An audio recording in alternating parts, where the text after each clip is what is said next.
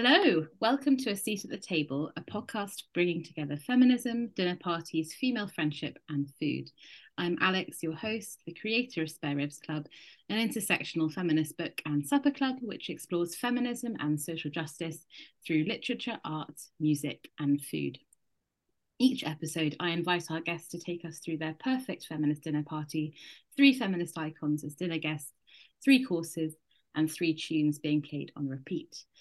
This week, I'm very pleased to welcome Meg Foster. Meg is a full-time life model and part-time clown. She's a fat and queer model who started on Zoom during the first lockdown and now models all over London, also running her own life drawing classes in Crouch End. She has also modelled brilliantly for our Spare Ribs life drawing events. Thank you so much, Meg, for joining us today. Hi, thank you so much for having me. I'm excited. I'm very excited too. So let's get started. Which 3 guests are you inviting over for your dream feminist dinner party? Okay, so my 3 guests are Mary Magdalene, Hmm. Cass Elliott, and Jenny Savile. Oh, the best. Okay, so take me through those 3 guests. Why you chose those? Okay, so we're starting with Mary. I will affectionately refer to her as Mary Mags throughout this because it's easier than saying Magdalene the whole time. But basically before I started my life drawing career, um I was doing my master's, and I did religion and theology throughout my academic career. And when I was doing my undergrad specifically, I was doing like feminist hermeneutics and queer hermeneutics, Mhm. and I read a lot about Mary Magdalene while I was doing that, and she's always had a special place in my heart since. Mm. Um, I think what makes Mary Mag so crucial is that she really encapsulates how women have been silenced Mhm. and oppressed by the church. She was such a crucial icon at the beginning of the early church, and she's Mm. been basically ignored um, ever since, really. Um, so since forever, she's been like wrongfully dismissed, and she's been labeled a sex worker, Mhm. which is not true. Even if it was true, it wouldn't matter anyway Mhm. because it's completely not the way of Christ to Mhm. judge people anyway. But Mary Magdalene was Jesus's closest companion. She was at the foot of the cross at his death, and she was at the tomb when he rose again. Um, and not only was she one of Jesus's first followers, but there's evidence to support that she funded the early church completely. Like she Wow. had money and no one else did. She was a girl boss, and without her funding the early church, there would have not been any footing. They wouldn't have been able to travel around spreading the gospel. And in a lot of cases in the early church, women were very much at the center. Throughout the Bible, you see women being at the focus of lots of stories. And there's even a case that she wrote the fourth gospel, which Mhm. is the Gospel of John, Mhm. which is believed to have been written by an anonymous beloved disciple, and Jesus refers to them as the beloved disciple Oh. throughout the gospel. And in Mary Mag's own gospels, which have been hidden, um, she's referred to as the beloved disciple as well, which I think is really interesting. Because when after Jesus' death and Christianity became more organized and became more apostolic, they became less radical. Jesus was super radical for his time and was all about like radical love, equality, acceptance. But to become more organized, they kind of turned away from those radical ideas, Mm. and the idea of women being in prominent roles was seen as embarrassing. So Mary was completely pushed to the side, and her the what she had to say about Jesus's ideals were also pushed aside. And so it kind of makes sense that the immediate successors of Jesus pushed her aside, ignored her gospel, and came up with this story that it was a unknown anonymous disciple that had written the fourth gospel instead of Mary. And then eventually, in pretending that it was an anonymous person, it became an anonymous man because that was more acceptable than it being Mary Maggs who had actually written it. Mm.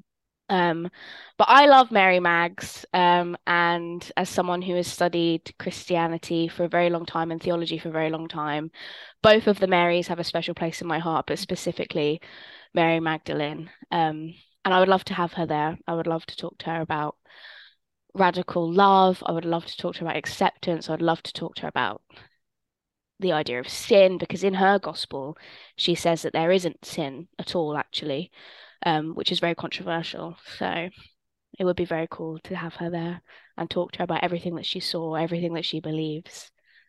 What an incredible way to start. I love that. And that's such an interesting choice that completely makes sense. How about your second guest? So my second is Cass Elliot, Mm. and she was a singer for the Mamas and Papas, which was like Yes. a very big band in the 1960s. I grew up listening to the Mamas and Papas, and I really loved them. Mm. And as a fat girl growing up, it was really cool to see Cass Elliot. If people don't know who Cass Elliot is, she's this really big, flamboyant Jewish woman. And I was always really inspired by her. And the reason why I picked her because is because the Mamas and Papas have made like a really interesting comeback at the moment, and like Yes. Yeah. especially on social media, like all of their songs are trending again, and I'm seeing so many people like talking about Cass and about how amazing she was. Mm. So I thought it would be interesting to have her. Um, the thing with her as well is unfortunately she suffered from a lot of fat phobia in her time. And she was not treated very well by her bandmates, even by fans. They were very horrible to her about her weight. And even her death was obscured by fat phobia. And she really was failed by the healthcare system. She died of heart failure when she was 32, and a doctor spread a really horrible rumor that she choked on a ham sandwich. But she actually suffered from a weak heart due to all the crash diets and drug abuse. And so it's really horrible that not only did she have to die like that and put herself through that, but that even in her death, they couldn't let her rest and were so horrible to her just because she was fat. Mhm. And like, as someone who put myself through lots of horrible things growing up to try and lose weight, I would really love to have her there at my table in solidarity and just to love her and show her some kindness. Because, she really was like a pioneer for like fat radical love. Like, she was defying preconceived notions of women, but not only just women, but Jewish women as well. Um, and lots of fat activist groups really fought for her after her death, especially with all these horrible rumors. And most notably, the Fat Underground, who wrote the Fat Manifesto, really came out and like fought for her and like wrote this really beautiful eulogy for her and respected her in a way that like the mainstream media failed to do. And she's been an icon for them ever since. And the Fat Underground as well were mostly started by Jewish Ashkenazi women. So it's really lovely to see. And it's a shame that that happened and that in her death she was remembered in such an awful way, but she's really inspired some amazing activism. And it would be cool to bring her back and have her see that like being fat and Jewish and a woman is okay, and she was wonderful and she deserves to be loved and respected and idolized. And it's good to see that that's happening. Like, I'm glad that it's like made a comeback, and I see so many girls and women like loving her online, and it really like, oh, it makes me feel so full to see her getting like the love that she deserves. Mm. I've seen a few of those videos, and it's a really lovely thing to see someone in death kind of be recognized and be loved in the way that they weren't during their Yes, absolutely. life. Absolutely. I mean, on the topic of kind of fat positivity, I guess I know your third guest is kind of works in that sphere. Yes, so Jenny Savile is an English painter. Mm. And even though I guess I work in the art world now, I don't really have an art background. Not really. Like I studied a bit at A level, but I always remember at GCSE, and at A level seeing Jenny Saville's paintings and just being in absolute awe of them. And if you don't know, Jenny Saville is well known for um these like giant, I think they're oil paintings Mhm. of fat women. They're like very fleshy and bold and unapologetic, and they show like women with like stretch marks and like sagging breasts and women who aren't meeting like, and I say this in quotes, like societal standards of what a woman should look like. And I do have a quote actually that I'd like to read from Please her, do. if you don't mind. Cool. Um, so in an interview with Roxanne Gay, Saville talks about the backlash she received for her peace strategy, which is this giant triptych of a fat woman. And she got loads of hate for it because obviously it shows a woman in a way that men don't find attractive. So God forbid. Um, and so, open quote, the model is a friend of mine. I just found her body so unbelievably beautiful and powerful. The triptych received a lot of negative press when I first showed it in 1994 at the Saatchi Gallery in London. You wouldn't believe the language. It was about obesity, how gross this person was, and I thought, this is my friend. I'd asked her to model because I thought she was beautiful. I had no idea I was making this charged image, but I've been very moved by the number of people who have written to me, saying that my painting was the first time they'd seen themselves on canvas.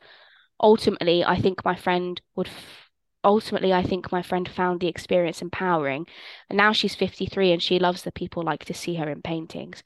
Close quote. And so what I think is interesting is, um, as far as I'm aware from photos I've seen of Jenny, she herself isn't a fat woman, or I wouldn't describe as a fat woman. She might identify. Um, she might be mid-sized. Mhm. But she, didn't have this preconception of fatness and what it means to be fat or a fat woman. And she just made this painting because she loved her friend and thought her friend was beautiful. And after receiving backlash, she realized how charged the images were and how difficult it is to exist in a fat body. And because of the backlash she received, she went harder. And she was like, no, I'm going to keep creating paintings of fat women and of bodies and seeing bodies in ways that we're not used to seeing them, especially women's bodies. And she very much continues exploring all kinds of bodies and especially women's bodies that are seen as like misbehaving, like bodies that go against the standard, bodies that don't have like fixed genders, bodies that are taking up space, bodies that are essentially radical. And as a fat model myself, I would love to have her there and talk to her about her experiences, talk to her more about her thoughts. And it would also be a dream to sit for her. Like, I have no idea how that would happen. All the people, sometimes when I model in like art unis and institutions, they're always like, "Oh, why don't you just email her?" And it reminds me of that like TikTok sound where it's like, "Why don't you just call Taylor up?" And I'm like, how do I just get in contact with Jenny Saville and be like, "Hey, can I sit for you, please?" Because to me, she's like this. Well, she is an incredibly famous artist, but she's so up there to me that I'm like, there's no way I could just contact her. What am I supposed to do? Just drop her a little email like, hey. Well, in this kind of dream feminist dinner party evening, would a part of it be devoted to maybe sitting for her if you've got her in the room? Maybe, yes. If she wouldn't mind, if I'm like, hey, I know I brought you here to relax and have dinner, but if you could just work for me real quick, that would be lovely. Take half an hour, you know. Just real quick. Do you think that these guests would kind of get on with each other? I hope so. I think Mary Maggs is a bit of an outlier, being a Christian icon and historical woman. Um, so times have changed since Mary Maggs has been walking on this earth. But if Mary Maggs is the radical that I believe she is, then absolutely.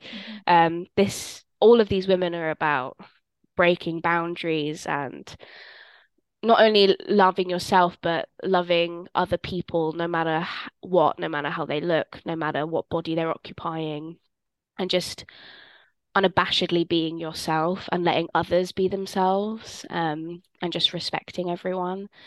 And I just think that it would be real,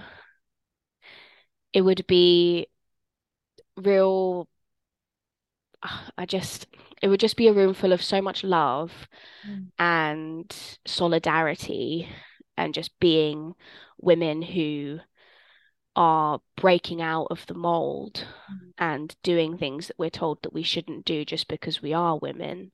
Mhm. So I think it would be a lovely space. Interesting and perhaps a bit chaotic at times, but And how about the music that's going to be on repeat all evening? so I've chosen so I have chosen a Cass Elliot song. I don't know if she would love to hear her song on repeat, but I would. Would you like And to hear so her perform it live?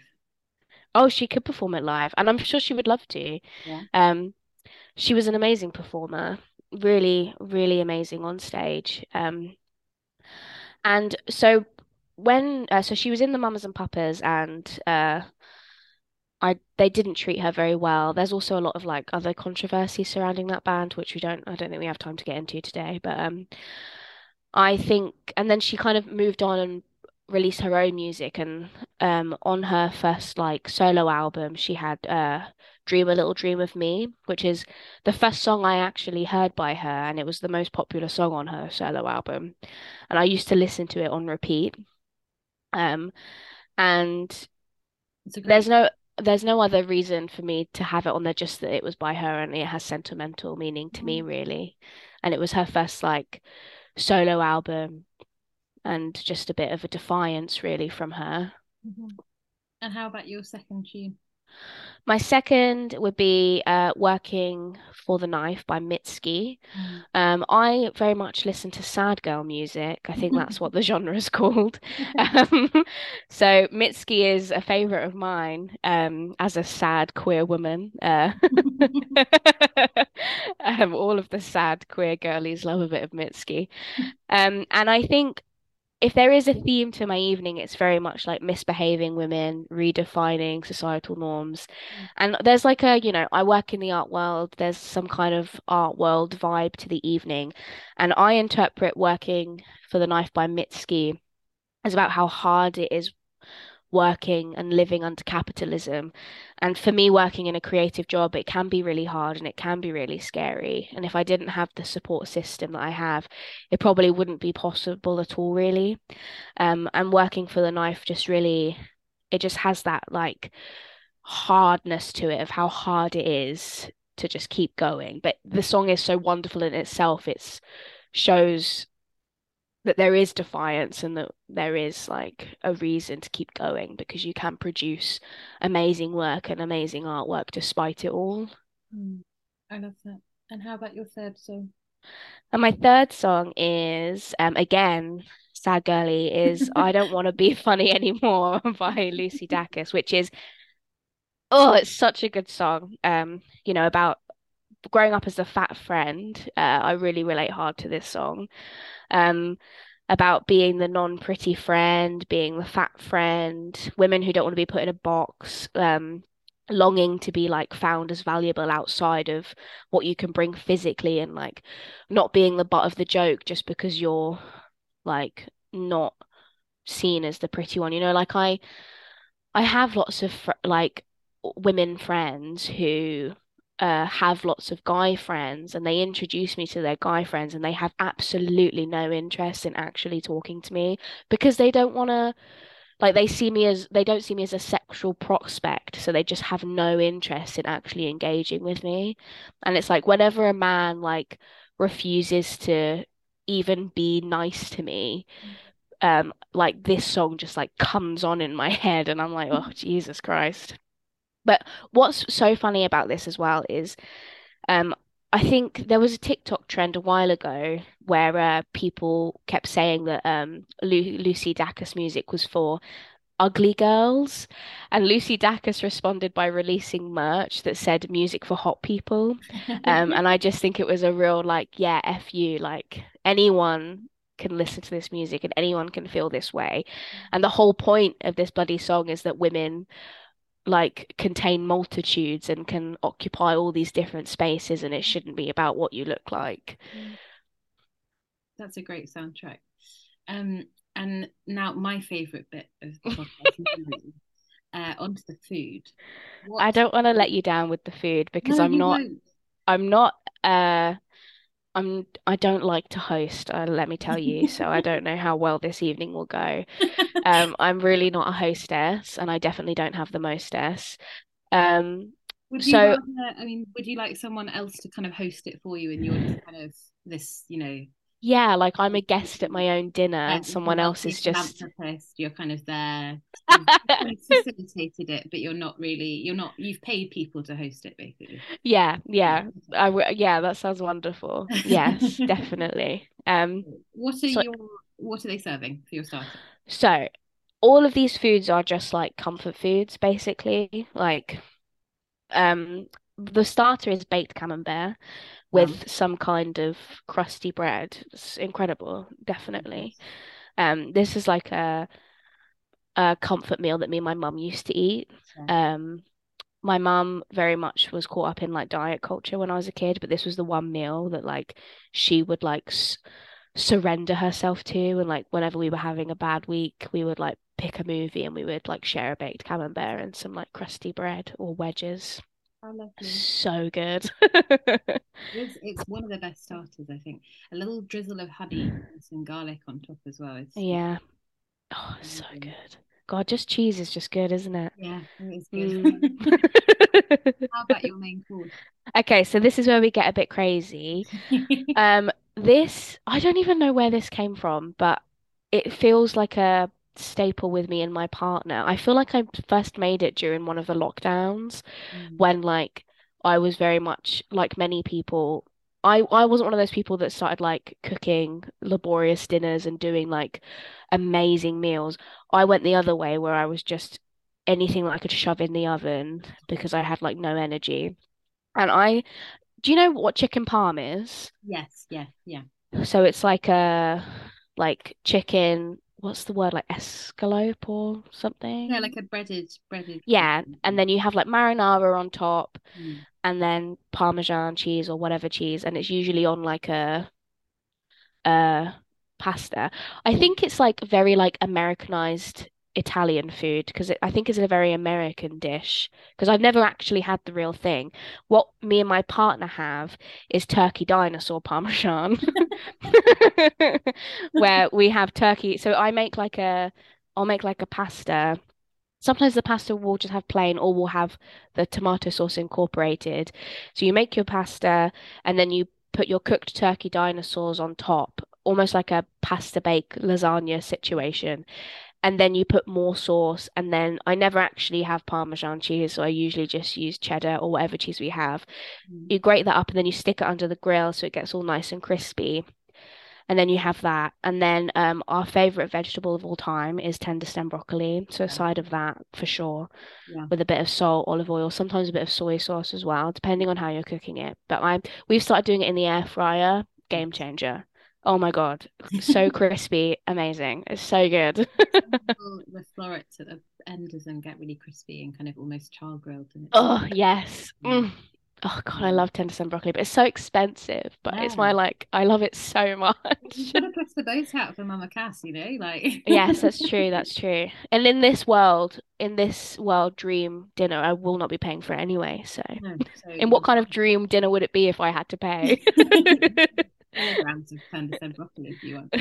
I just love that we're serving turkey dinosaurs to Mary Magdalene. I think that's just a real clash or an intersection of historical cultures that I don't think I would ever see together. But um, I've seen it. I think everything would be a lot. This whole dinner is going to be a lot for Mary Max, I imagine. And She she's might definitely getting a shout. Diet Coke. I want to see how that goes.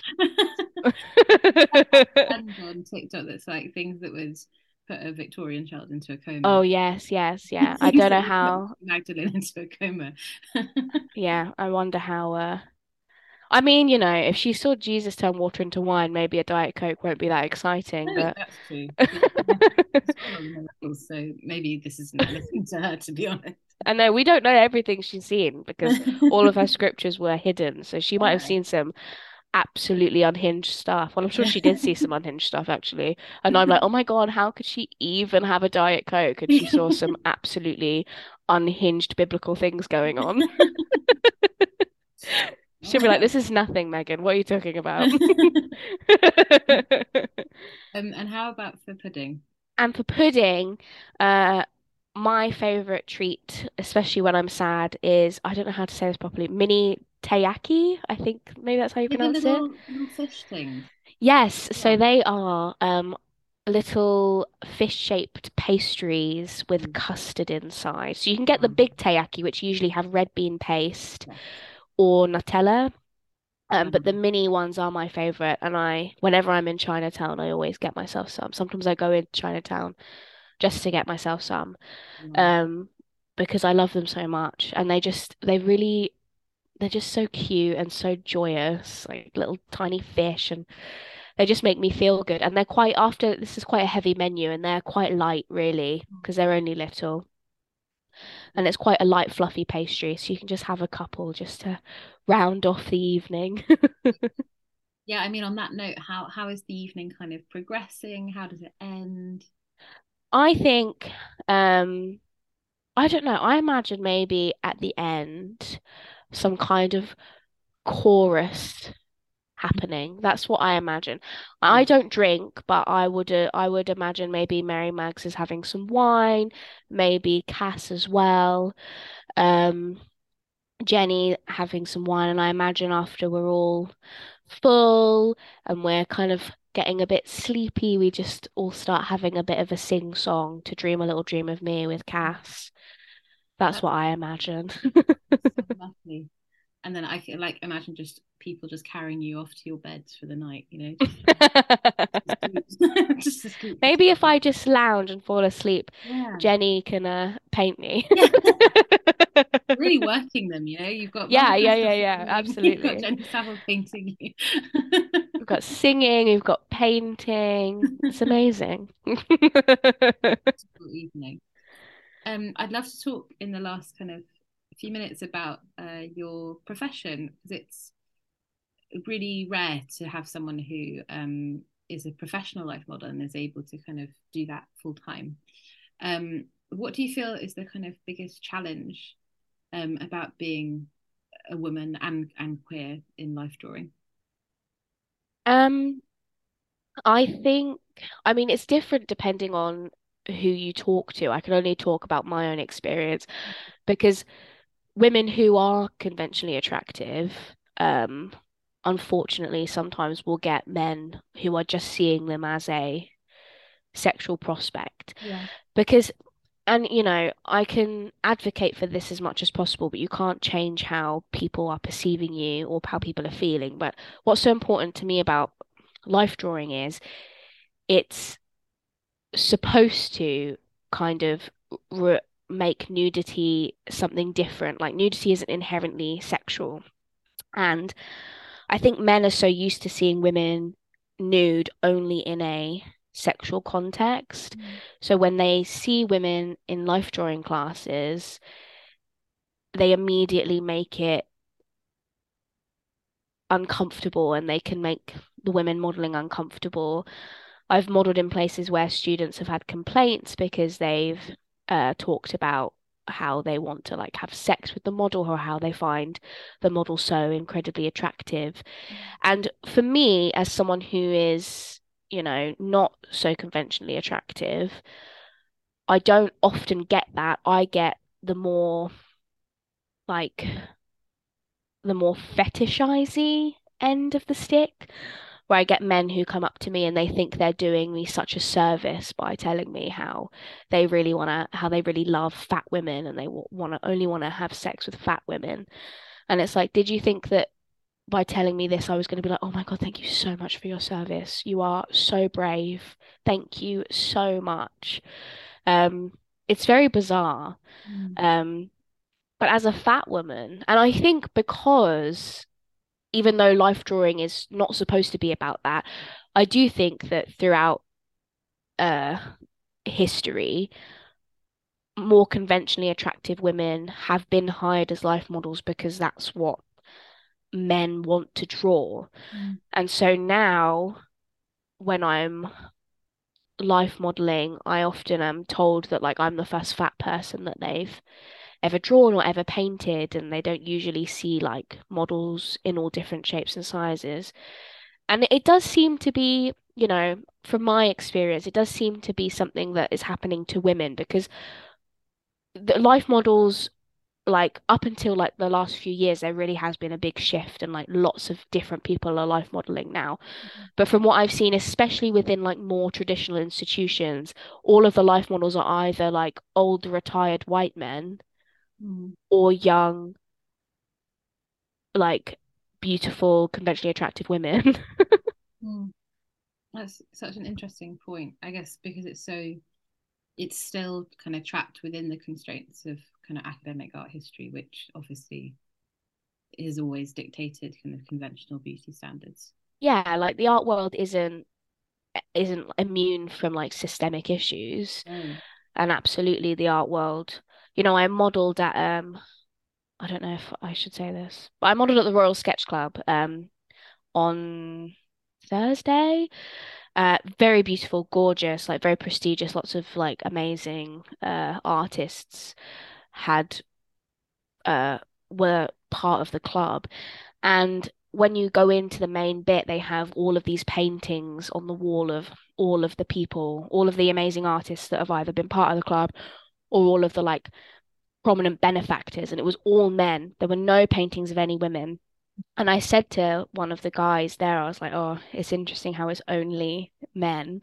Like I'm not surprised. And he was like, yeah, well, it's only been within the last year that they've been encouraging women to be part of the club. And I was like, are What? you serious? Gosh, that's crazy. That is. I was like, I wasn't, I knew why, but I also was so shocked that It he was so would say open. that, and also that Yeah. it was like, oh, only recently we've been encouraging women to join. And I was like, only recently? Wow. Do you, I mean, do you feel like being a life model has kind of changed your relationship with your body as a queer woman? I um I was always very confident, and so, lots of people always say, "Oh, you must be so confident now," but I was before.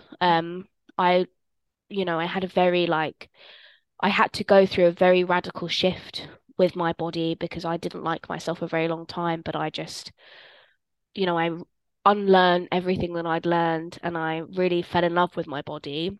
And I was very hardcore body positivity advocate for a long time. But now it's more of a, I still love my body and I'm still like very, very much comfortable with myself, but it's more that I've just become more neutral now, where it's like I'm much more neutral on nudity and I'm much more neutral about my body, Mm. as in like, I'm a person who exists. This is the body that's carrying me. I deserve love and respect regardless. It doesn't matter whether I love my body and I don't need to force myself to be obsessed with my body. It's just it's the body I have and that's okay. And it does not matter. And all bodies should be represented and all bodies should be loved. And everything, society should be made accessible so that all bodies are able to live up to the best life that they can. Mm. That's a lovely message to end our podcast on. Just very quickly, I always ask my guests one final question. Uh, what are you doing on an everyday basis in a small way to become a better feminist for yourself or for others around you? Oh, that's a very good question. That is a very good question. Um, I think something that I do, thankfully, to my work that is important to me and also is helping myself become a better feminist is I model a lot in schools, and I do really take it upon myself to talk to the young girls, and also like the young queer people that I'm modeling for, and talking to them about how they feel, Mm. and talking to them about what it means to be doing life drawing, and what it means to see different kinds of people life drawing. And and I try to post content that kind of continues to push what I believe, and continues to show that not only I deserve to be in art spaces and life modeling, but lots of other women deserve to be in these spaces life modeling. And I think that especially at the moment, misogyny is absolutely on the rise. And I think it's very important to just continue to be taking up space, radically loving other people.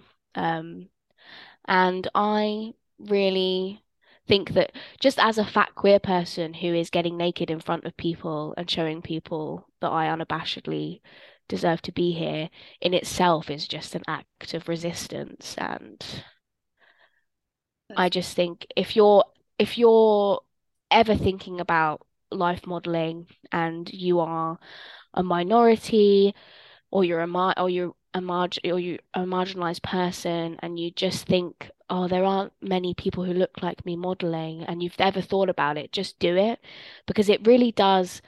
It's such a small thing, but it really does make a difference. The feedback I get from like 16-year-old girls that I model for, like young queer people in schools that I model for, the feedback I get and the fact that it really does make such a positive impact for them to see different people being represented.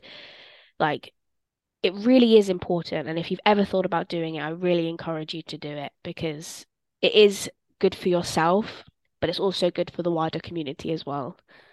Thank you so much, Meg, for a really amazing episode.